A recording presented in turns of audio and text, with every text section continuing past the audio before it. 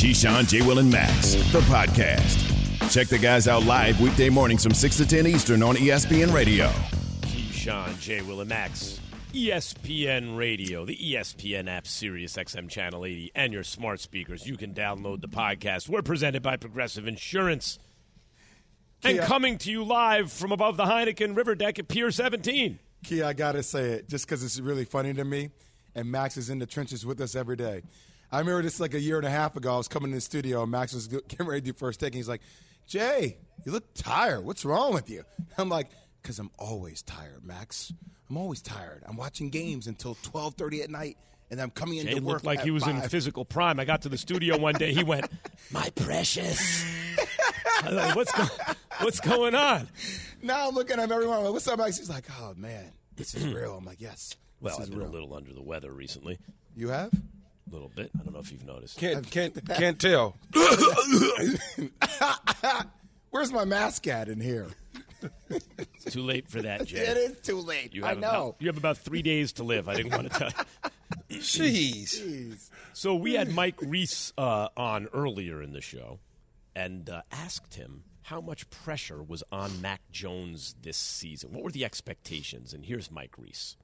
Really high. I mean, Max, I was out at their draft party, and I was listening to, the owner, Robert Kraft, tell the season ticket members, like, we think we've got the coach and the quarterback, to lead us where we want to go. And when I hear those words, it's like, okay, last year they wanted to bring Mac along as a rookie, not put too much on his plate. And Mac actually said yesterday, when you're a rookie, all those plates are hot when you're coming in as a rookie in the NFL. But this year, I just feel like there's been a shift. It's like, Mac, be that leader, right? And we're going to put it on you to be that leader and to elevate that much more. So I think it's fair to say that the expectation is raised for Mac entering year 2, which Bill Belichick always says, that's the year players usually make their biggest jumps. Key, they were in it last year, right? They were in the thick of it. Can the Patriots actually win the AFC East? I think they can, Max, to be honest with you. I'm going to hold a strong conviction of that, though, until I see a few games and what Buffalo looks like. Buffalo's very interesting to me. They went out and got Von Miller. They certainly have upgraded at that spot on the defensive side of the ball. They got Josh Allen and Diggs and company coming back.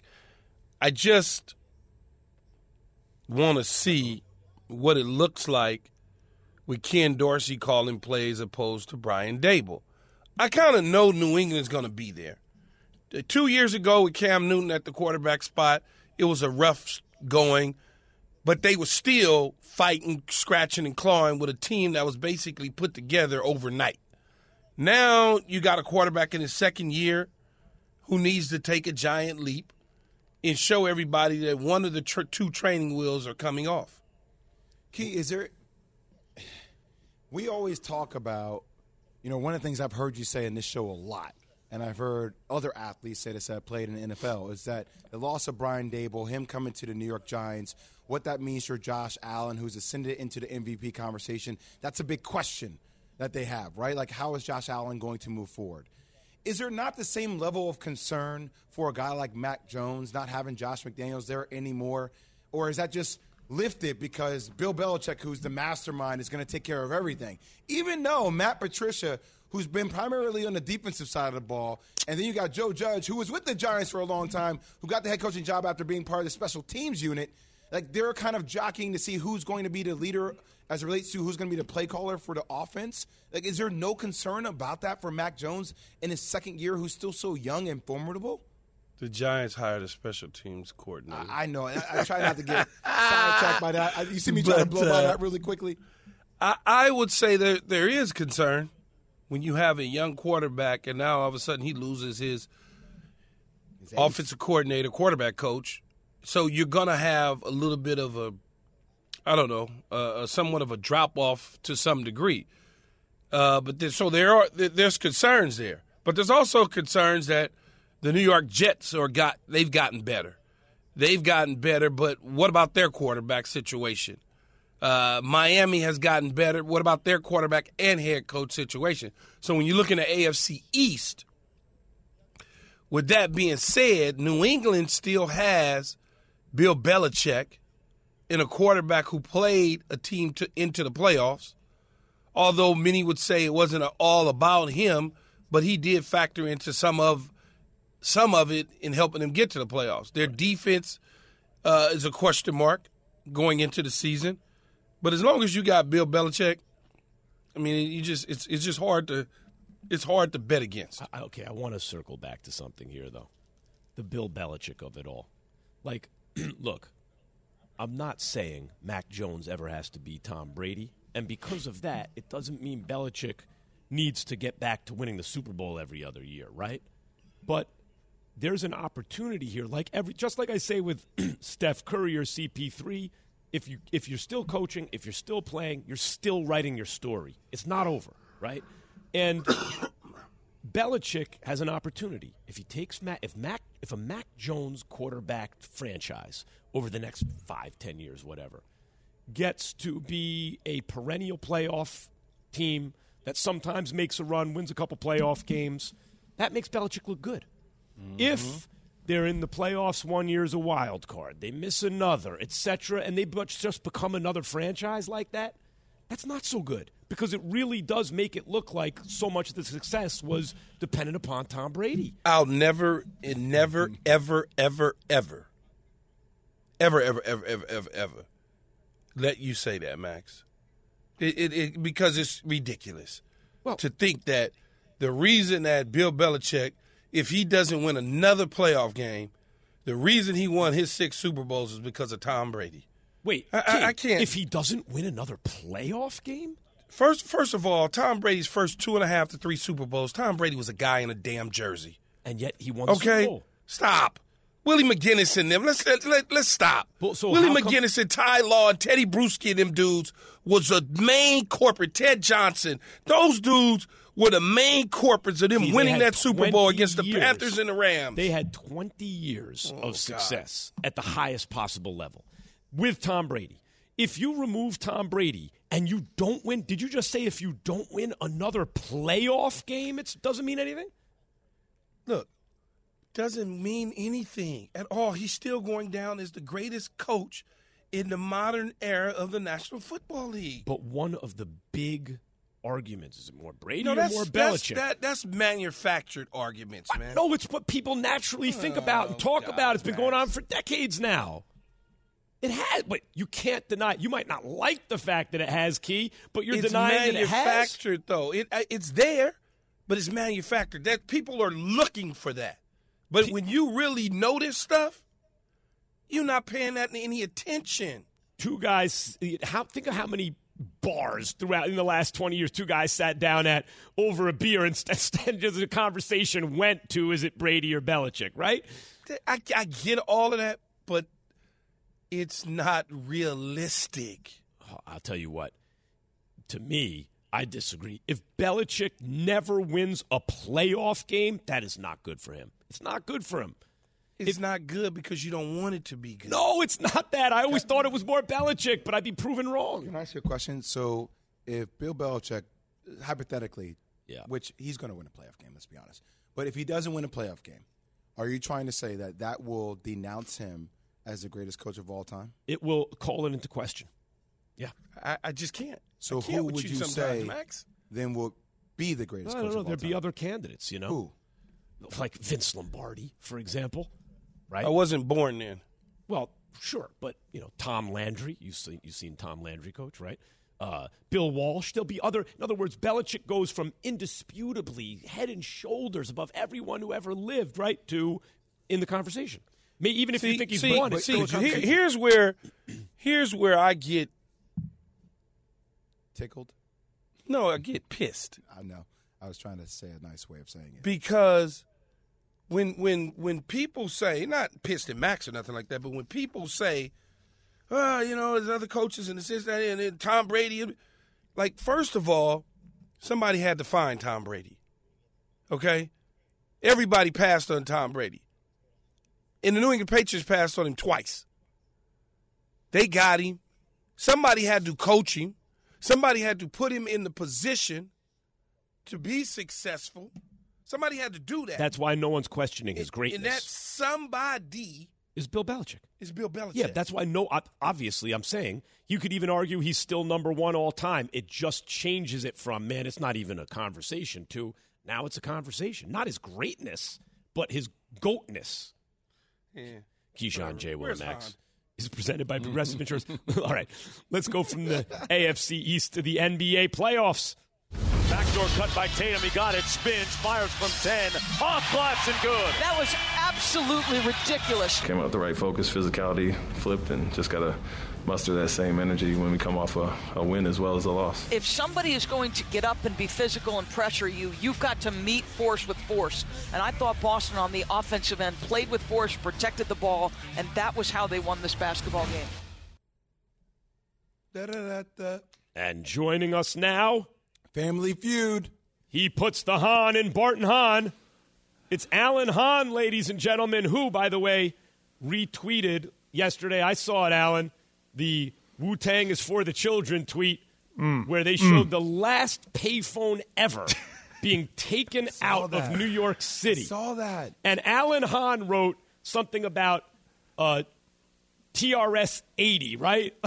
Yeah, it was the Trash 80. I had one, we used to Alan. call them. You still have one? No. I had one because you had one. my parents Yes. were too cheap to spend money on a real computer. So Uh-huh. I had the lowest, worst computer ever. Well, dude, no, it didn't even have a disk drive. You had to buy a tape recorder and hook it up. And the way you erased your tapes, so you had to demagnetize them. Yeah. It was wild. Yeah, but what you're referencing, though, is a PC. What I'm talking about now, all journalists, reporters, anybody out there understand the business. It's a glorified calculator. And this thing was, when at my early days as a newspaper reporter, you would take this thing with you, and I was covering like high school basketball games all around New York, and you'd be in the gym, and you'd be banging away on this thing, and it's like this tiny little LCD screen that you could barely see, and you're writing like a 500-word story, and you have to find a payphone and take these suction cups and stick them to the phone, like, you know, the actual handle of the phone, dial the number, hope that the Trash 80 doesn't, like the battery doesn't die, because if it dies, guess what happens to your 500-word story? Ugh. It disappears. There's no hard drive. There's nothing. It was so it's one of those. Like, Alan, did you take Did you take a computer to college? Nah, I went to college in the early 90s. We didn't even have that stuff. There's no internet back then, man. Like, no. Computer? I didn't either. I had a boombox. I had a typewriter in my room, and that's it. I took a typewriter to college. I keep forgetting you are a journalist by trait, Alan. I keep forgetting. Yeah, I'm a that. journalism major with an English minor, and that's what I did for most of my career before someone dragged me into this business. No, you don't Come across as a jerk. Yeah, you don't. Yeah. Are you saying he's not credible? What are you saying? Any of my friends. Don't worry, Key. I'll finish the sentence for you. I don't know if that's a compliment, but No, I'm saying you just don't come off as credible. What are you trying to say, Key? Yeah, is that the shot we're taking today? I've taken a lot of bullets from you guys, by the way. I don't know why all the shrapnel's coming my way. I didn't start this, but okay, bring it. Speaking of taking a lot of bullets. Yeah. Transition to that. Yeah, Speaking of taking a lot of You bullets, guys have can all you been about the describe the transitions Heat's today, I've performance? Yeah, well, I asked this question on Twitter last night also, Max, and it got a lot of response. I wonder what you guys think, especially Jay. Do we have a three-point addiction problem in basketball, especially the NBA, and do we need an intervention? Because it like these games are also a big part of we settle and take so many just threes. We are like, why would you take that shot? You know, I understand. The three-point shot is important. It opens up the middle. It does soften up a defense, all that stuff. I get it. It's important to spread the floor, create space. But there are times, especially when a team starts to, you know, this one team goes on a run, another team tries to answer it with this big three, and you look at a dude like, the hell was that shot? Like some really bad possessions based on bad threes. And the numbers I've run say this. During the regular season, the NBA players, it's 39% of the shots this season were threes. 39%. That's still an uptick, but not terrible. In the playoffs, it's over 40% now. So it's like it's ridiculous how many more shots, how many more threes you're taking in critical games where you think getting into the paint. You know, there's less possessions in the playoffs. So I ask you guys, do we have a three-point issue in the NBA, and do we need an intervention? So I do believe so. Hahn, I can't tell you how many times I yell at the TV on random nights when I see guys on 3-on-1 fast breaks and one guy flares out. I'm like, really, you going to shoot a three? Like, that's an easy layup. Like, that's a 100% percentage that you can have at the rim, pretty much. But I also think last night, because you sent me the shot chart, which I thought was incredible, by the way, this morning when I was doing the first segment. But I do give a little bit of that in particular in this game to the lack of aggressiveness that I saw from Bam Adebayo. And I don't get it, Alan. I don't understand.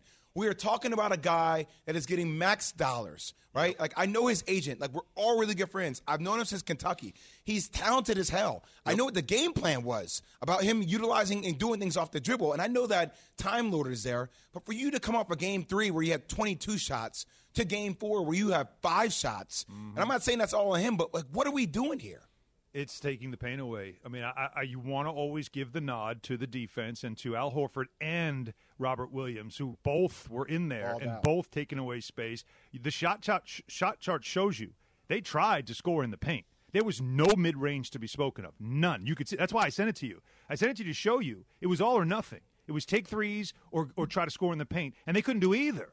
So instead of trying to just, take what are they giving you? The mid-range. And some teams just can't. I thought Jimmy Butler is supposed to be one of the best mid-range players in the game, right? Isn't he supposed to be really good at the mid-range? He doesn't take threes. Where was he in this game? Don't tell me it's his knee, because he didn't tell me it was his knee. And Adebayo is a good, not great, but a good guy who can make an elbow jumper at times, but he can at least try to attack a different way. They just kept running into the same brick wall, hoping it would finally break down. And that, to me, is the problem with this Heat team. They are stubborn. They play really hard defense when the offense is going. But when it doesn't, they're a mediocre team.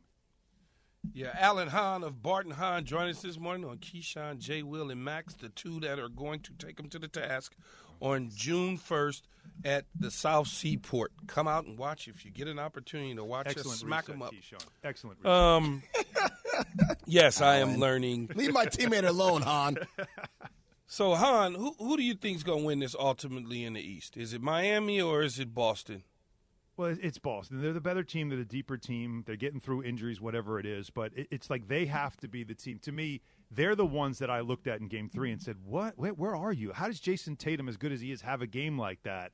You know they're plus 28 overall in the 4 games? Wow. I mean, they're outscoring the Heat by 28 points, and it's 2-2. It doesn't make any sense. They are the better team. They just have to now go to Miami and do what they've done. Go there, business trip, and take care of business. Almost take a page out of what Golden State did when they went to Dallas and did not mess around, because Phoenix went to Dallas and messed around, and suddenly it was a series. Boston's got to make this a business trip. Go down there, get a win, then come home and finish the series. So, Hahn, I was talking this morning because we were talking about Golden State and obviously having a chance to sweep Dallas tonight. And it led me to think about, is Steph Curry maybe one of the best teammates of all time? Like, literally, like Michael Jordan, watching The Last Dance over the last couple of days, like, he evoked fear in people, right? It got people to a great place. LeBron, at times, early in his career, he's one of the best leaders the game's ever seen, but very passive at the earlier stage of his career. The environment that Stephen Curry has created in Golden State. Okay, KD, you want to be one of the greatest scorers of all time? Come here, play. You can fit in our system. Like, I don't feel any ego at all. Hey, you talk about Poole. You want to grow up in our farm system? Great, come on. You could start, even me coming off injury. I'll come off the bench. I don't care.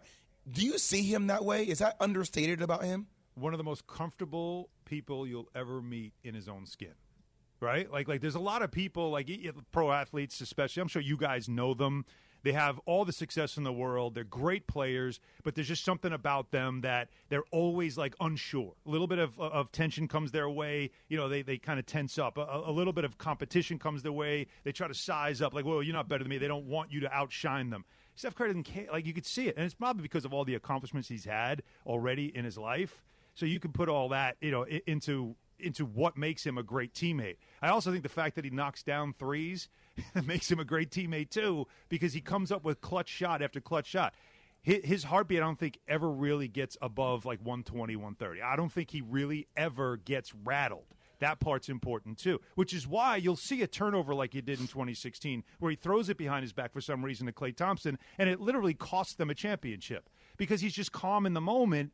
And it's just it's one of those plays where if it works, it looks great. But if it doesn't, it looks horrible like it did there.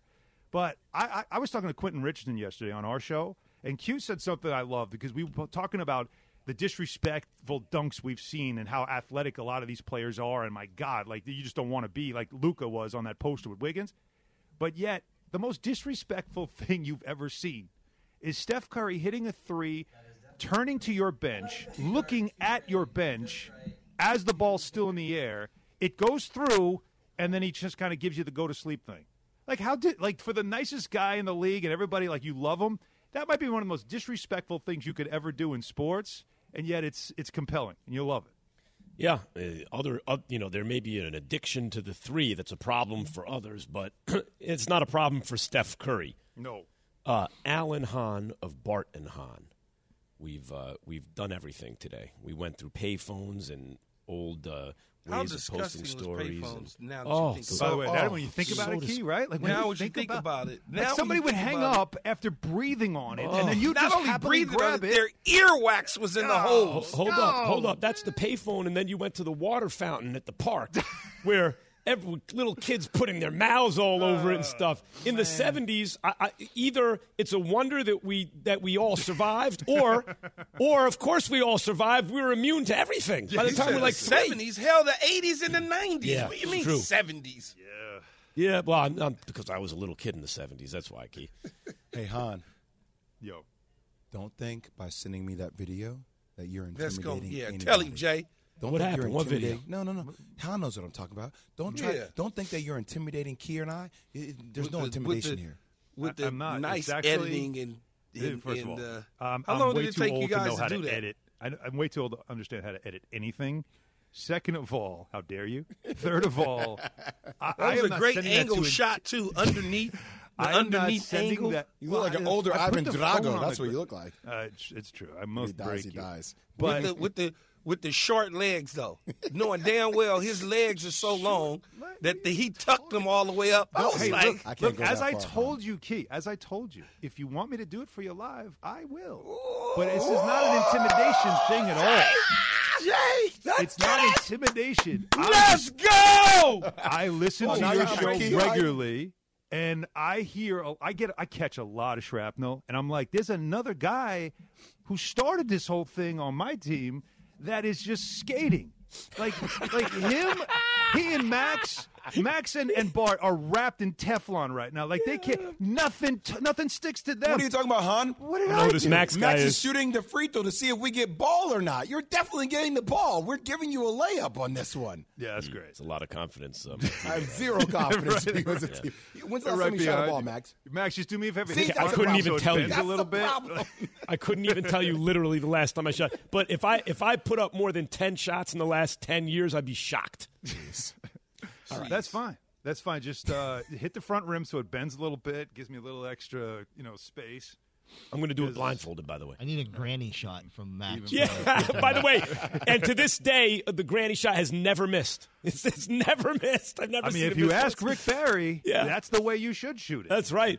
Wilt did. It's good enough for Wilt. Should be good enough for Max. Alan Hahn, ladies and gentlemen, of Bart and Hahn fame. He will be playing along with Bart Scott, Key, and Jay 2-on-2 next week.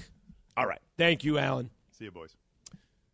Do you guys have any confidence in either the Heat or the Celtics going up against the Warriors in the finals? We'll talk about that next. Keyshawn, J. Will, and Max, ESPN Radio. Keyshawn, J. Will, and Max, the podcast.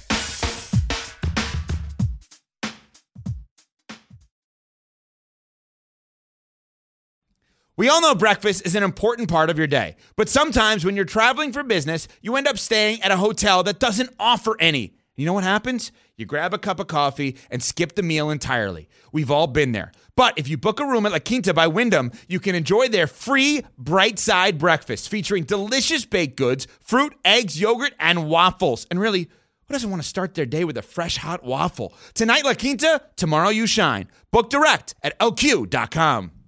Have you ridden an electric e-bike yet? You need to check out Electric E-Bikes today, the #1 selling e-bike in America. Two things stand out that bikers love about Electric. Number one, the majority of their models come pre-assembled, so you don't need to be a bike savant to ride them. Number two, Electric wants to empower riders to spend more time exploring outside on their bikes, so they've made range a priority. Long-range batteries allow riders to hit typically around 65 miles of range or up to 150 miles on some models. Bonus, Lectric has purposefully priced their bikes to be affordably awesome, so you don't have to break the bank to get these sweet rides. See why people who have made the switch to electric bikes have fallen in love with biking again by visiting lectricebikes.com. That's LECTRIC ebikes.com. Welcome to Keyshawn, J. Will, and Max here on ESPN Radio, ESPN2, the ESPN app, Sirius XM, Channel 80. That's right, Jay Williams here kicking it with you all. And Key, Max, here's a conversation. The Warriors are a game away from their six, let me make sure I hit that again. Their sixth Key finals trip in 8 seasons. And Steve Kerr says his team is peaking at the right time. Check this out. This is probably our best stretch of the season where we've been able to put together really good lineups, different combinations that maybe we weren't able to get to the regular season, and we've got a lot of guys playing at a high level right now. So, Key, when I'm watching the Golden State Warriors and I'm seeing Stephen Curry play at a high level, like a Western Conference Finals level, in which during the finals he's averaging close to 30 points for his career, by the way. For his career. And I'm seeing the likes of Andrew Wiggins posterize Luka Doncic, like posterize the other team's best player. They're about to sweep the Mavs, or at least have a gentleman's sweep. Klay Thompson is finding his rhythm when it matters the most. Jordan Poole is still electric with the dribble and doing things, scoring at a high clip. And even though this team has lost Gary Payton II, and they've lost Otto Porter to a degree, Andre Iguodala's talking about coming back during the finals, like it makes me think, like, what is the best matchup for them coming out from the East? And that has to be the Boston Celtics. And I love the Miami Heat. But Kyle Lowry is a shell of himself. I don't know who Bam Adebayo is. And I'm not saying that the Heat don't have a legitimate chance to win the Eastern Conference Finals, because they can, by all means. But from a power punch perspective, offensively and defensively, Jason Tatum, Jaylen Brown, those are wings that you can put on the likes of a Klay Thompson, a Jordan Poole. Marcus Smart, if he's back, if he's healthy, you can put him on a Stephen Curry and be physical with that. The likes of a Draymond Green. I like the matchup that Grant Williams and Al Horford and Time Lord can have. I just feel like that's the NBA Finals that will give us the best bang for our buck. Do you feel me on that, or do you think it's Miami? No, I think that the Celtics certainly gives you the best bang for your buck. Look, Miami is Jimmy Butler and a bunch of guys that may or may not show up. At least a healthy Boston Celtic team, we kind of know when they're healthy, they're going to put on a good show. We don't know what Tyler Hero is going to do. We don't know which Bam is going to show up, which Kyle Lowry is going to – like, we have no idea if P.J. Tucker, outside of the defensive side of things, are going to contribute. And I think for Jimmy Butler, if he can score 50 a game, then it gives him a chance. Anything less than that, they won't win. But, yeah, that's the crazy part. We're asking Jimmy to score. I mean, Jimmy scored 41 in the game one. And, look, I was the first one to come out and be like, look, man, he's in the same statistical category as Michael Jordan. Like, the numbers were ridiculous in a single postseason, what he was averaging and what he was shooting from the field. He was shooting over 50%. But him going out in game 3 with the knee injury in the second half and then trying to – I mean, he didn't get to the free throw line in the first half last night in game 4. And that's a sign to me that there's something that seems a little off with him. And, look, not having Tyler Hero, I think, hurts him. Kyle Lowry is banged up. He's trying to play through it. It just – I don't know if I can count on Jimmy Butler playing at that high of a level every single night. Let me ask you something. Would it make more sense for Butler to not play to get more healthy so he can be closer to his – best self? Like, obviously, in retrospect, they'd have been better off with him not playing at all last night. Yeah, but that's a hard thing to factor in, considering Game 5 is now at home and it's 2-2. So you're saying that Jimmy doesn't play. The game to take off was last night. Yeah, exactly. Yeah. I mean, that Game 5, if Boston wins it, then you're going back to Boston for them to close it out at home. I don't know if I want Jimmy Butler missing that much time. You're already unsure a little bit about Tyler Hero. No, Jimmy Butler's got to play. You got to have him play, man. He got to drop at least 40. Got to play if you can play. You don't the hedging the bet of getting healthy and all that sort. You can't do that. Not right now. But Kia, I wanted to ask you, like, with Bam Adebayo only taking 5 shots last night, Game 3 took 22 shots. Have you ever had an experience in your life where you just weren't aggressive at all in a big game? You were just passive? No, not at all. But, everybody is built differently. If I was him, would you say he shot it 22 times Game 3. So 22 times in Game 3, then I'm going to shoot it 22 times in Game 4. That's what I don't understand, though, Key. It's like you being in a big game and you telling your quarterback, I'm okay, man. I'm okay. Give me the damn ball. Give me the ball. I think I wrote a book that said that. Thank you. So I don't understand how mentality-wise you can go from seeing what you could do, and I know a lot of it could be given towards the Time Lord, even though Robert Williams had a hobbled knee, and Al Horford played one hell of a game defensively. But still, I'm at least getting 15 shots up, You Key. also mentioned Kyle Lowry's impact. Kicking the ball ahead. Mm-hmm. Yeah, but a lot of times Bam Adebayo was the one bringing the ball up the court. The ball was in his hands from the beginning. So it's like, he was the one kind of just being passive. I just don't understand. So, we're going to get into that coming up. What the hell happened to the Heat last night? We'll talk about that next on Keyshawn, J. Will, and Max, ESPN Radio, and the ESPN app. Keyshawn, J. Will, and Max, the podcast.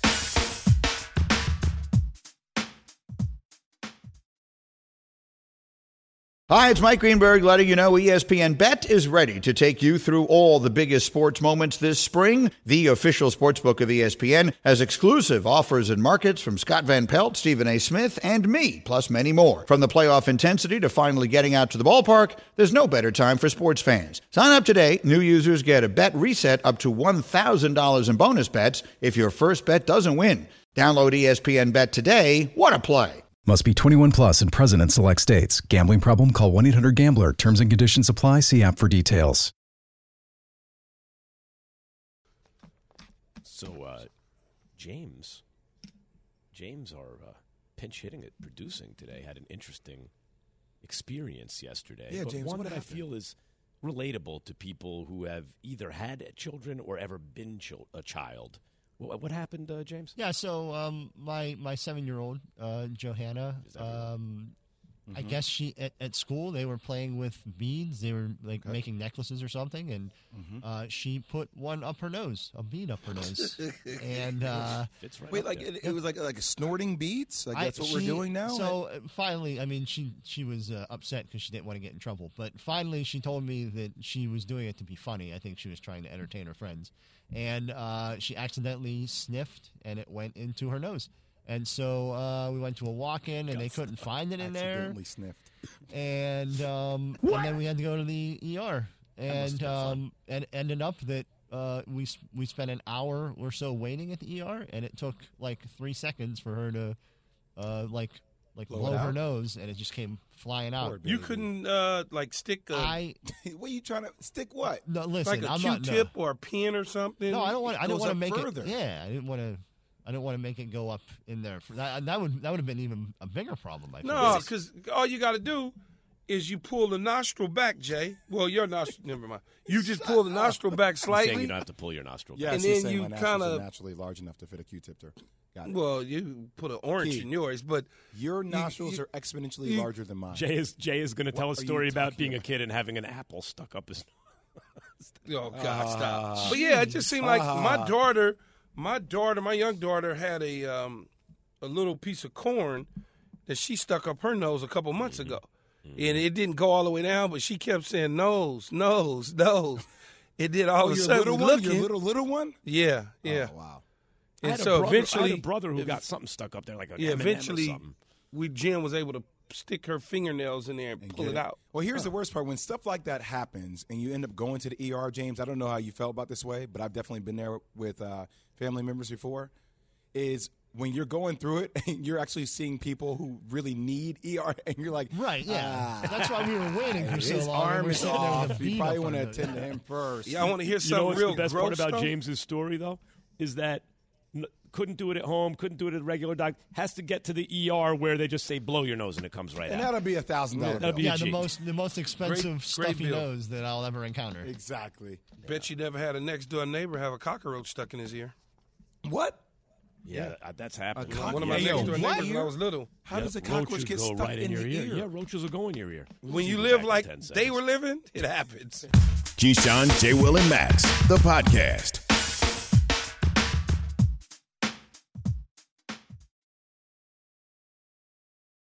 For the ones who get it done, Grainger offers high-quality supplies and solutions for every industry, as well as access to product specialists who have the knowledge and experience to answer your toughest questions. Plus, their commitment to being your safety partner can help you keep your facility safe and your people safer.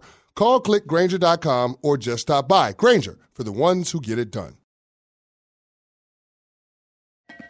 Keyshawn, J. Will, and Max. Hold on a second. What?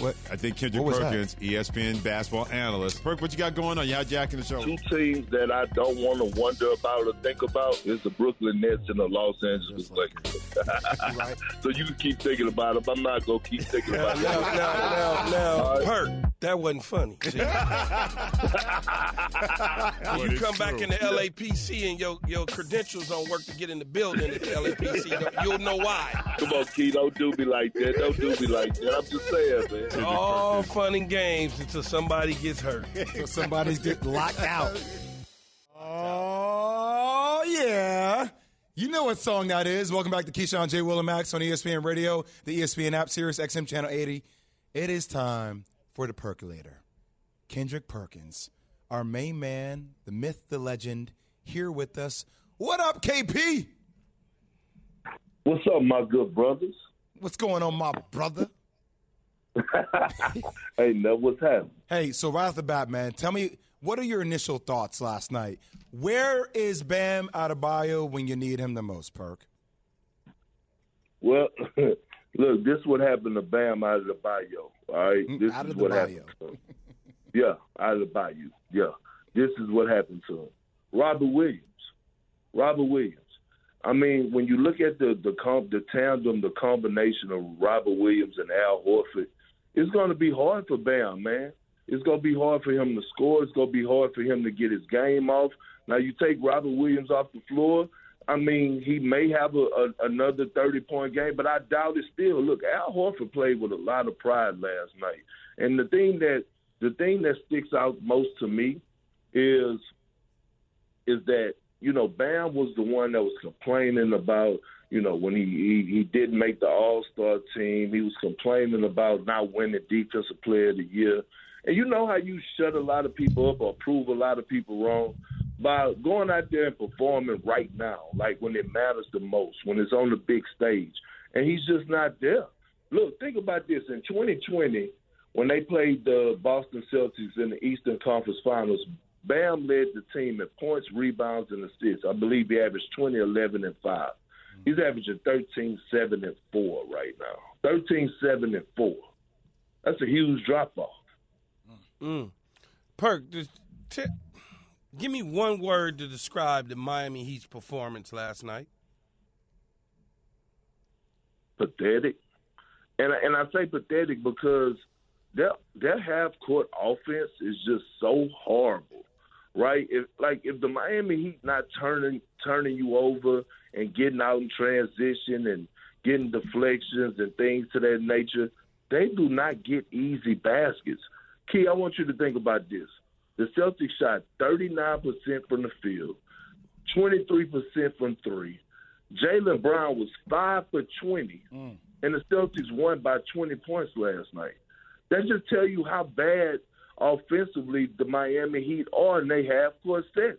And so the Celtics, they took care of the basketball, they took care of the rebounding, and all of a sudden, when you take away those things where the Miami Heat can't jump up the game, they're going to struggle offensively. Kendrick Perkins joining us, ESPN NBA analyst on Keyshawn, J. Will, and Max. Big Perk, Warriors, Mavs play tonight, 9 p.m. Eastern Standard Time on TNT. And Dallas is a 1-point favorite. But, I mean, is this – look, the laugh says it all. Doesn't it feel like this thing has been over? Yes, it has. It has. Look, can I ask y'all a question? Of course. People have been thinking that I'm out of my mind, right? I made a comment yesterday, and I made well, not a comment. I actually just spoke facts, okay? And I was talking about Steph Curry. The way that Steph Curry is playing right now, right? And, you know, on the verge of possibly winning his fourth NBA championship and probably to win the Finals MVP. I'm looking at Steph Curry, and I'm like, one, where does he rank for as all-time greats? Where does he rank for as all-time point guards? And how does he not move the needle when we talk about Mount Rushmore? I mean, he won his 3 championships against LeBron James. He broke up a happy home with Russell Westbrook and Kevin Durant in the Western Conference Finals and had KD come join his team. And I'm thinking about how he changed the game from a generational standpoint for us, like making it okay to take shots that would have people buried on the end of the bench. And doing this at his height, at his size, being just dominant all across the board, like, how does he not move the needle in all those areas? You know what, Perk, though? No, that's a good question. I would say, just based on my knowledge of basketball, is that Steph Curry has never been considered the best in the league, in the game at this particular career, where those others that people talk about, LeBron James, Wilt Chamberlain, whatever, Bill Russell, Magic Johnson, Kareem Abdul-Jabbar, Michael Jordan, they've always been considered the best in the world. So I think that's one of the main reasons why you have that. Mm. But, I mean, we talk about a guy, unanimous MVP, right? I get it. Perk, I get it. Yeah, but I'm with you. I know, and you know what's crazy, think about this for a second. It's only 4 players in NBA history that have won multiple championships along with multiple MVPs, along with multiple scoring titles. That's Jordan, that's Kareem, that's Wilt, and that's Steph Curry. But think about what you just said, though. Every last one that you just mentioned was always considered the best to ever do it. He never got that. And on top of that, I think the Kevin Durant to Golden State deal kind of watered things down a little bit, because even people like Max, who can't talk right now because his voice, and I'm glad of that because he'll chime in and try to change the narrative a little bit. Even guys have this whole notion of Steph Curry is just a really good basketball player who did something in terms of a great shot. They don't dive into all the facts the way that you just did. I'm just asking because I don't want to seem like a guy that's just sitting up here just living in the moment. But I think, we've been taking this guy for granted for too long. Like, what he's been doing at that size and how he changed the game, I think he's putting us on notice again to recognize and go back and look back at what he has done for the league, the game of basketball, and everything across the board. Perk, real quick, we were talking about dynasties earlier, and I said that if the Warriors win, this has a chance to go down as one of the best dynasties that we've seen because of, doing it, getting to the finals 6 times over 8 years, winning 4. Would you agree with that? Yes. And you know why? It's because of the plug and replace. Think about it. The first championship, right? You had your core 3, big 3, and Draymond, Steph, and Clay. But then all of a sudden you win it with Harrison Barnes, okay? And no knock on Harrison Barnes. And all of a sudden, Harrison Barnes, you trade him and you get Kevin Durant, then you win 2 more. And now all of a sudden KD leaves and you get Andrew Wiggins, a guy that everybody had counted out, former number 1 pick, guy that nobody believed in no more. And all of a sudden he comes there and fill that void. Those were big shoes to fill, playing that wing position, being that 3-and-D guy slash or cutter to the basket. And you think about, like, how they're doing it. And they did it. They got it out the mud. Like, those 3 guys that are still there were drafted there. So, like, for them to get it out the mud and go through the grind and go through the process, I have to agree with you on that, Jay. So, Big Perk, if the Celtics get by the Miami Heat and Golden State beats the Mavs, who are you picking for the championship and why? You got 20 seconds, brother. I already picked the Celtics, man. I got the Celtics winning at 7. I just think that the defensive versatility that starting 5 has when they healthy, I don't know no team that could get past that, to be honest. Remember, Jay, defense win championships. Offense win you games, but defense go win you championships. I hear that. Defense travels. That's Kendrick Perkins, ESPN NBA analyst. Perk, congratulations on being on SNL as well, my brother. I will appreciate it, Jay. Hey, Keith, keep it real one time, brother. Keyshawn, J. Will, and Max, the podcast.